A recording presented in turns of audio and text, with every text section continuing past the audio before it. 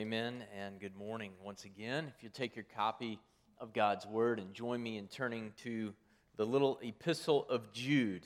It's the last page before the last book, right? Before you begin Revelation, you encounter the tiny little book of Jude, a powerful 25 verses of Scripture. And as you're turning there, perhaps it's your first Sunday at North Roanoke in some time, or maybe your first one ever. We generally work our way through books of the Bible. There are occasional exceptions to that, but in general, we believe God wrote us books compiled into one big book, one big story about Jesus Christ, His Son, and how we can have life in Him and be on mission with Him. That is our purpose and meaning in life, is to be builders of the kingdom. Psalm 67 tells us that we've received salvation not so much for us as for others, so that it would be given away. And so at North Roanoke, we want to be Christ Church. We want to be a holy people of God on fire for Him. We want to impact the Roanoke Valley. We want to make a discernible, positive difference in the lives of people who live in our community. We want to be a place, even if people aren't Christians, if our doors close tomorrow, they drive by and say, that's a shame, because North Roanoke was a big part of investing in our community. And finally, we want to reach the world with the gospel of Jesus Christ. But Jude warns us that sometimes people will try to come into the church and sort of cut the heart of the gospel right out of the church. They'll try to threaten and undermine, divide. And so Jude is writing to a church that is wrestling with some secret invaders, some what I call gospel imposters. And that's why the theme verse of the whole book we find in verse 3, after he does the introduction in 1 and 2, in verse 3 he says, so you need to contend earnestly, or to fight, or to strive earnestly for the faith. There's one faith that's been delivered once and for all to the church. It's been entrusted to the saints, and we've got to guard it. And last week we saw that one of the primary reasons we need to do that is because those who fail to do that, those who fail to receive and believe the gospel and then stand for the gospel in endurance, will face judgment for their sin. So now as we transition from verse 7 to verse 8, you can again hear sort of this implied question by the people to whom Jude is writing. Well, we get it, Jude. We understand that the angels who fell and Sodom and Gomorrah, the people of Sodom and Gomorrah, and we understand that the Israelites who were in the wilderness that failed to believe you and take the promised land, we understand that they're destroyed, that they're under judgment. But are you trying to say to us that there are people in our midst who are going to face judgment? Are you saying that's an issue for us right now? And Jude's answer is yes, absolutely. That's what I'm trying to say. So verse 8, hear now the word of God. Yet in the same way, these men also by dreaming defile the flesh and reject authority and revile angelic majesties. But Michael, the archangel, when he disputed with the devil and argued about the body of Jesus, did not dare pronounce against him a railing judgment, but said, the Lord rebuke you. But these men revile things which they do not understand, and the things which they know by instinct, like unreasoning animals, by these they are destroyed. Would you pray with me?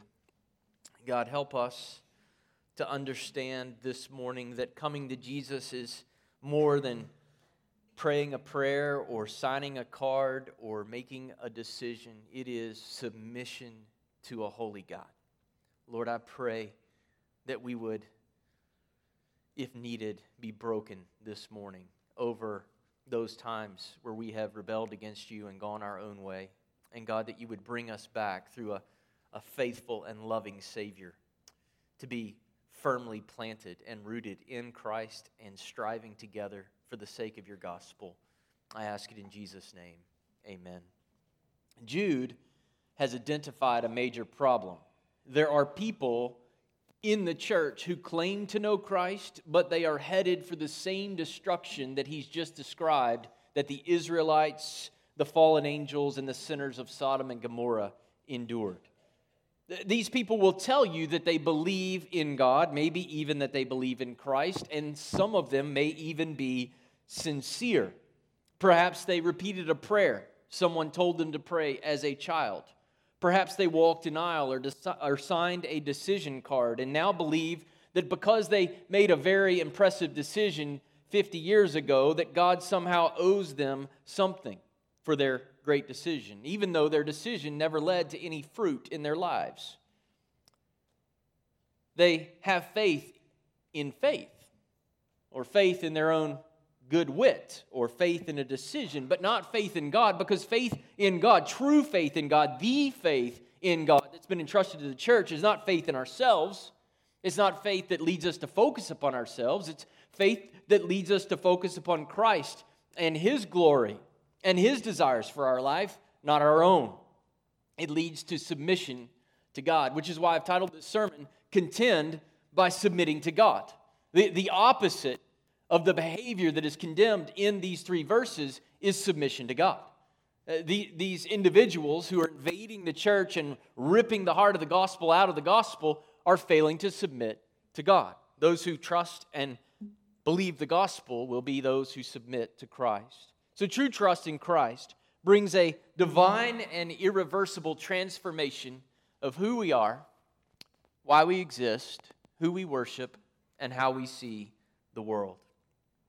When I listen to the radio, I still listen to the radio. Sometimes when I get in the car, I know that's a bit antiquated, but turn on the radio, turn on the TV, not very often, read a news article on Google News or wherever it is that my phone directs me to try and stay current in the world. I don't know about you, but because I am a follower of Christ, I see the news differently than most of the world would do. I'll give you an example. Just a moment, I was sitting here and I have a little clock on my phone that tries to keep me accountable to not take you, to like 10 o'clock, because then your Sunday school teacher would be upset with me. And as I was getting that loaded so I could see what time it was, a little blurb came through from the Weather Channel about an earthquake somewhere, and I didn't catch it because I was on my way up here, but later I'll go back and try to figure out where that was. I think it was an earthquake, may have been a tornado. Anyway, some natural disaster. And when we read about that, a lot of times we think, oh, that's, another calamity, whatever. But as Christians, particularly around the world, sometimes I'll think about the missionaries who are there, or the opportunity that devastation is going to give to Christians that they did not have to serve in Jesus' name, and what it is that God might be doing to further the gospel. And so the lenses of the gospel influence and impact how we think about political news, national disasters, everything else. I mean, it's like a daily prayer list for us.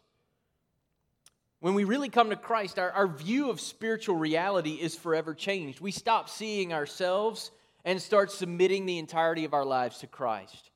This, by the way, is not the radical, crazy pastor version of the Christian life. It is the Christian life, period. To submit to Christ, to come to Christ, requires a radical change in our worldview. Yes, we will stumble along the way, but those who are new in Christ are given new ambitions and new delights. Our greatest joy comes in knowing and worshiping and declaring the glory of the all-glorious Christ. So to contend for the faith this morning, we need to recognize the life that Christ produces in a Christian, and it is a life of submission to God. And we could really divide that submission based on these three verses into these 3 points, or these 3 categories. To contend for the faith, first, we must embrace Christ's authority over our lives. Excuse me just a moment. It's going to drive me crazy. We must embrace Christ's authority over our lives. Second, we must reject pride and rest in God's authority. And finally, we must respond and think biblically, not naturally. We'll come back and hit each of those points in the next several moments. First, we've got to embrace Christ's authority over our lives. In verse 8, Jude shows that the intruders are no different from the examples of rebellion in verses 5 through 7. They claim to belong to Christ, but they don't have any regard for holy living, and they justify their sinful actions and attitudes by dreaming. Now, in the Bible, dreaming's not always bad, right? God sometimes works through dreams. You remember Joseph escapes to Egypt with Jesus because an angel of the Lord appears to him in a dream. I've heard numerous stories. In fact, read an article this week about thousands of Muslims who've been coming to Christ as they've been having dreams and visions of a crucified man speaking to them, saying, "I am raised, come to me." Awesome. And why are they able to have someone to answer their questions when that happens? Because the North Roanoke churches like North Roanoke Baptist Church, who are in partnership with 47,000 other churches across the country, every week when we give, we're helping to fund missionaries to be there to answer those questions. You're a part of what God is doing in the world every week that you give. So God sometimes intervenes in His world, even through dreams, to confirm His truth. But here's something we need to understand. In verse 3, He's already promised that He will never intervene in His world to change the truth. And these dreamers appeal to their dreams as divine authority to change the truth of the gospel, or to act like they don't really need to submit to Jesus. Well, I had a dream and Jesus told me to go sin, and so now it's okay. And here's what we need to know. That stuff is crazy. Jeremiah warns about it. Old Testament warns about it again and again. Jeremiah says it this way: "I've heard what the prophets have said, who prophesied lies in my name, saying, 'I have dreamed, I have dreamed.' How long shall there be lies in the heart of the prophets who prophesy lies and who prophesy the deceit of their own hearts?" Paul says in 1 Corinthians 3:18, "Let no man deceive himself." What is self-deception? It's hard to know when you're self-deceived because you're deceived and you're doing it yourself. So how do you know? Well, if your faith does not lead you to submit to God, but it only makes you more comfortable in the rebellion that you have against God, you're not saved. You're self-deceived. The height of self-deception is saying, "God told me to do something that God clearly has not told you to do." Salvation without submission is self-deception. Notice the sins that flow from their dreaming.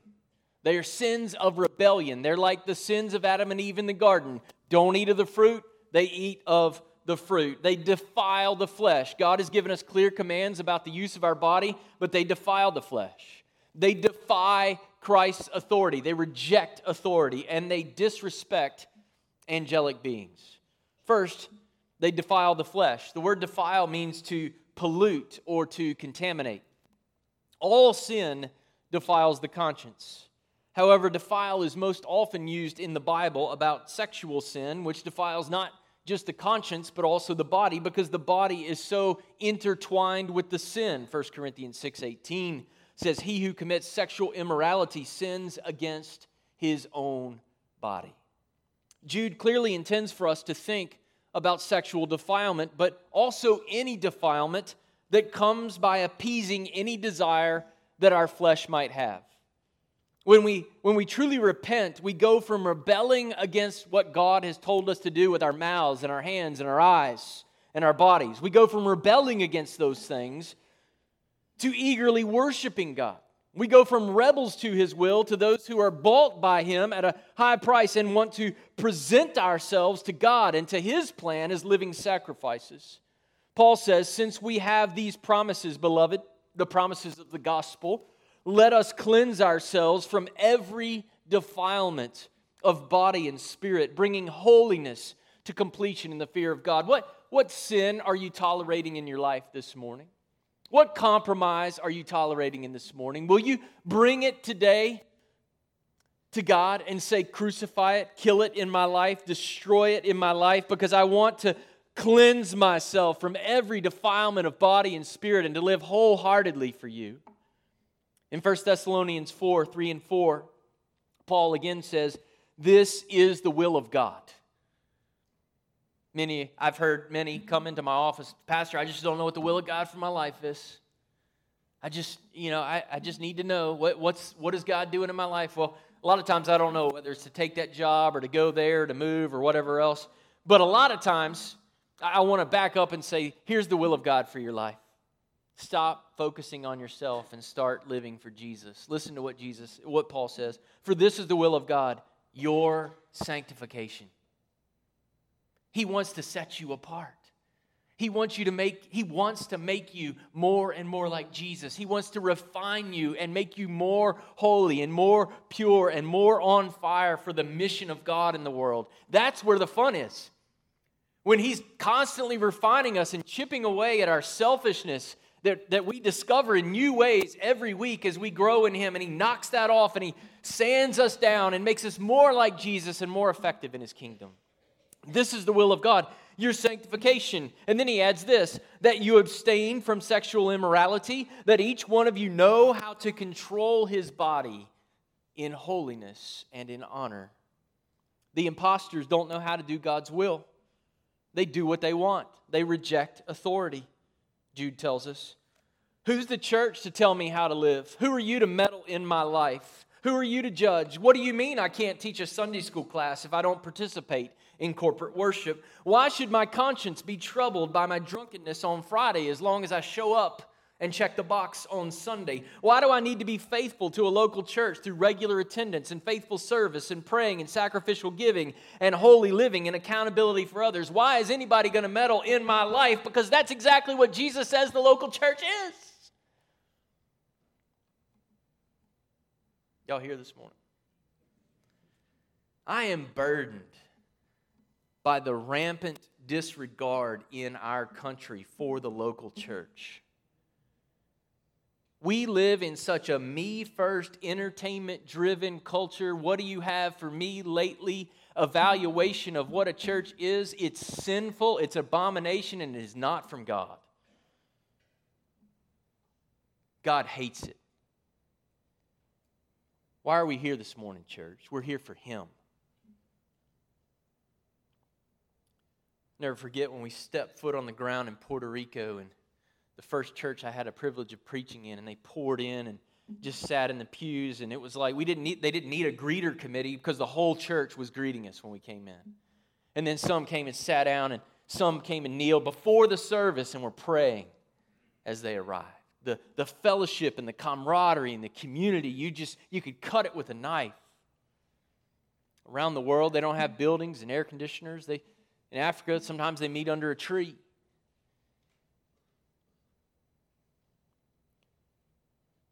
God help us. Michael Lawrence, in his book on the doctrine of conversion, which is the work, the miracle, by which God applies what Jesus did on Calvary in His death, burial, and resurrection, He applies that to our hearts and makes us new from the inside. He says, what does a false convert look like? You see, his concern is there's a lot of people who prayed a prayer, checked a box, or signed a card, and that you haven't been able to find them in a church in 100 years. And he said, here's a few things that he said. He said more than this, but here's a few that stood out to me. He said a false convert is excited about heaven but bored by Christians in the local church. A false convert thinks heaven will be great whether God's there or not. Talk more about the streets of gold than the Son of God. A false convert likes Jesus but didn't sign up for the rest. Obedience and holiness and discipleship and suffering, the things that we are promised throughout the New Testament. If we've been made new by the Holy Spirit, we will have a passion for holy living. We will be made new by and in the one who perfectly fulfilled the law. We won't use Him to justify our lawless deeds. Christians who spend their time thinking of how close they can get to the line of sin without crossing it, rather than of how they can shine like bright stars in the night sky, that bothers me. God forbid that we would turn the gospel on its head and make it about the pleasures of our flesh rather than living for and serving at the pleasure of our King. They reject authority, they revile authority, they defile the flesh, and finally they disrespect angelic beings. We don't know exactly what Jude is talking about here. There are several theories. It could be that the word literally says they reject glories, or they revile glories. And that's an infrequently used term, which could be referring to perhaps even fallen angels who had a sort of glory, and therefore they think they can mess around with the demonic without worrying about God, right? We'll just handle this ourselves. Or it could be good angels, which is what I think is in view because he uses the word glories. And I think Jude would speak of something glorious as probably also something good. And so in Galatians 3:19, we learn from Paul that the law was given through the agency of angels. And in Hebrews 2, verse 2, we learn that the word was spoken through angels and is unalterable. And remember that we've just learned that they're dreamers. In other words, they want to use their visions and their revelation that aren't from God to change what God has said and to make their rebellion okay. And so I think what's happening in this reviling of angels or angelic majesties is they're saying, anything that has anything to do with God's unchanging authority in my life, I want to throw it off. I don't have anything to do with that. But the intruders believe they have no need for angelic beings associated with the giving of the law or any help for holy living. Hebrews 1:14 says that angels are ministering spirits to believers. I don't know exactly how that is, but perhaps they even help us in this divine economy to appropriate God's word in our life and to have an understanding that following God is something that we must do. As Aiken writes, here's what they're thinking. If I don't need God's word meddling in my moral life, I certainly don't need His angels sticking their nose in it either. Self-centered and self-focused, my will, my way, my wants become preeminent above all things. So if we're going to contend for the faith, we've got to understand that a rebellious attitude is inconsistent with a redeemed heart. And secondly, we must not rebel against God. Rather, we must reject arrogance and rest in God's authority. In verse 9, Jude connects the rebellion of the gospel pretenders with their arrogance. Have you noticed what a good writer and thinker that Jude is? At the end of verse 8, he says they disregard angels. Now in verse 9, he gives another example involving an angel. They didn't learn from the example of the fallen angels in verse 6, and now they're reviling angels in verse 8, and now in verse 9, he's going to give us the example of Michael, the archangel. Michael's a big deal. Biblically, he's an archangel. He's the top dog, the big kahuna.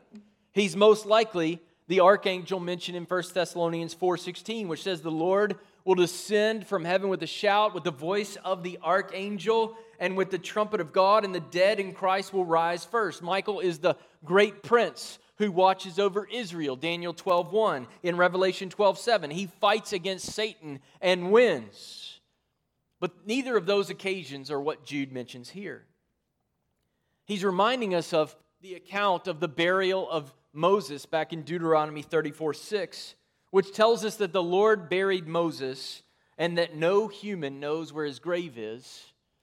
But interestingly enough, there is no mention in the Bible anywhere else of a debate between Michael and Satan about the body of Moses.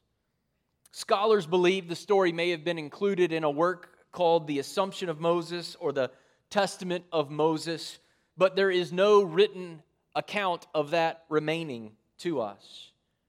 And so we're not 100% sure where this comes from. Clearly, Jude is writing probably to a predominantly Jewish audience who is familiar with Jewish oral tradition and Jewish writings that were not included in the Bible.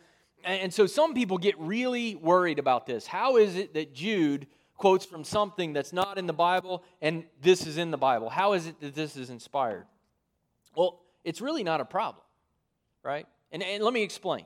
The Holy Spirit often led biblical writers to use sources in the writing of the books of the Bible. You see it throughout the Old Testament when they talk about the chronicle of the wars of so-and-so or the chronicle of the kings of so-and-so. Also, and this is important for us to know, not just scripturally, but even in a sermon, right? Just because somebody quotes from a source doesn't mean you're endorsing everything that person says, right? I could go back and listen to a sermon that I preached from 3 years ago, and I might have a quibble with how I said something. I mean, sometimes I quote myself and be like, you didn't say that very well, right? So I'm not inerrant. I'm not infallible. The Word is inerrant and infallible, but the Word, the Spirit can inspire people to draw from sources, and in that specific range that is quoted, for them to know this is factually, historically true. And so, under the inspiration of the Holy Spirit, Jude knows that this account is of a dispute about Moses' body. He knows that it's accurate. And he knows that it's going to help him make a point about the arrogance of those who have crept into the church but have no room for the authority of Christ in their lives. Jude doesn't tell us. He doesn't tell us why why Satan wants Moses' body. Perhaps he felt that Moses shouldn't be buried by God because he had murdered an Egyptian. Perhaps he wanted Moses' corpse as a trophy. See, I won. The great leader of the Israelites out of Egypt didn't make it into the promised land. We don't know why Satan wanted his body, but regardless, Jude wants us to learn to rest in the authority and the power of God. This example, in some ways, leaves us with more questions than answers, but we can't lose the point. The point is, there are people in the church who, unlike the archangel Michael, want to presume to be God.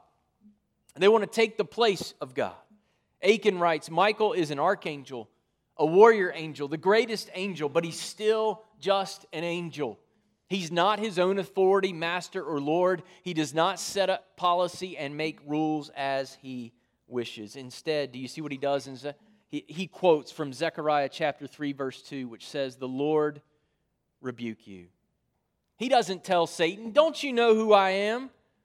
I was there when you fell. You were the greatest, and it's your fault that you fell. So I stand in judgment of you. I'll show you." He doesn't do that. Instead, he yields to the authority of God. He rests in God's authority, even in a moment that he is clearly right. Right? Satan's wrong. Michael would have been right in this dispute, but he leaves it in God's hands.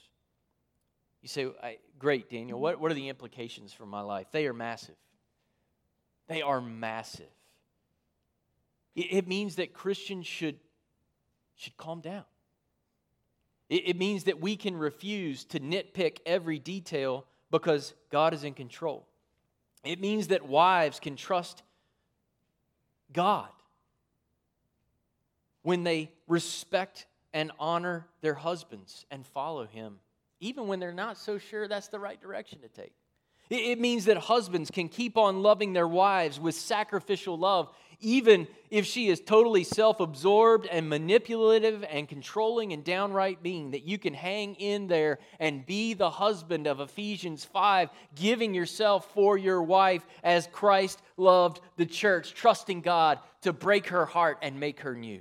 It means our love and devotion and affection for Christ makes us patient and long-suffering for one another. It means we are far more concerned with encouraging one another to live holy lives than we are with making sure that our favorite program made it on the church calendar.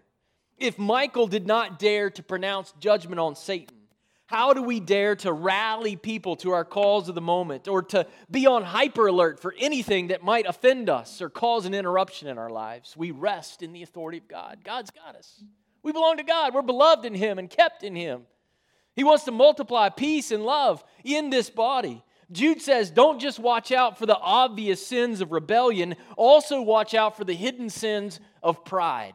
Leave to God, like Michael did. Leave to God what is God's. Rest in His goodness, in His authority, in His sovereign power. And to do this, by the way, we have to keep our focus where the Bible puts our focus. Our focus must be on Christ, the glory of Christ, and the urgency of the mission of proclaiming His glory among the nations. When a church keeps their focus right there, she will not be sidetracked by lesser things that really don't make a dime's worth of difference in the direction of a church and the impact she'll make in the name of Jesus Christ.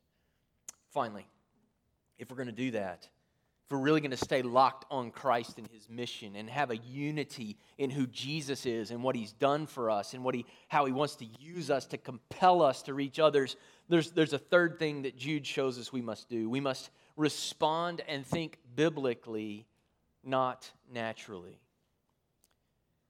With the word "but" in verse 10, Jude is contrasting the response of those who have come into the church to undermine it with the response of Michael. Michael is governed by God's authority and God's plan. Gospel pretenders are governed by their selfish instincts. The people who've invaded the church Don't respond to the questions that arise in life by looking through the lenses of the gospel. All right, when you put on the lens of the gospel, it changes how you see everything and how your notion of self-importance. But rather than using the lenses of the gospel through which they see the world, they only have their own lenses on. And so they continue to respond to external stimuli as they would have before knowing Christ, supposedly knowing Christ. So they respond naturally and arrogantly and emotionally. They respond by feel and feelings rather than decisively for Christ in the gospel. They take the self-absorbed, self-focused, short-sighted, self-congratulating side of conversations, debates, and arguments. Gospel pretenders revile, they blaspheme, they speak negatively about things they don't understand, he says in verse 10.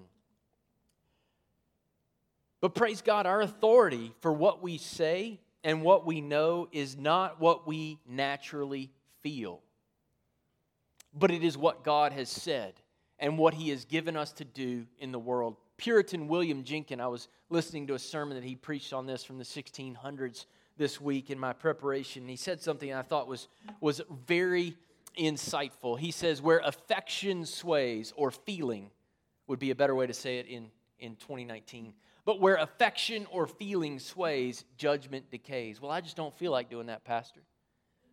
I just don't feel like that. It just doesn't feel right. But what stands over our feelings is the Word of God. We subordinate our feelings to the truth of what God has said.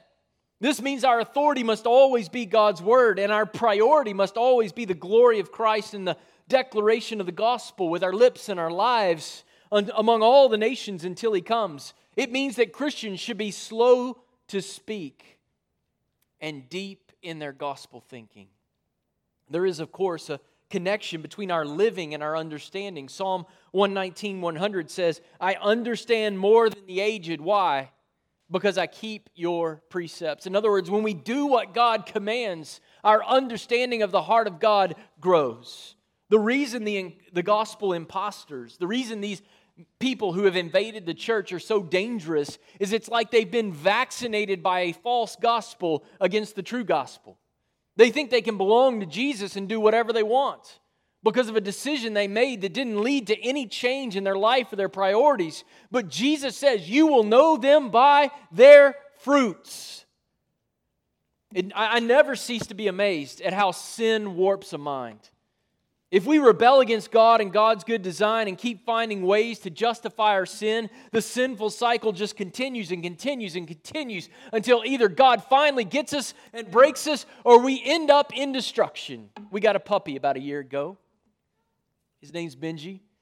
Kids, you might need to close your ears for this sermon illustration, but Jude says that they're like unreasoning animals.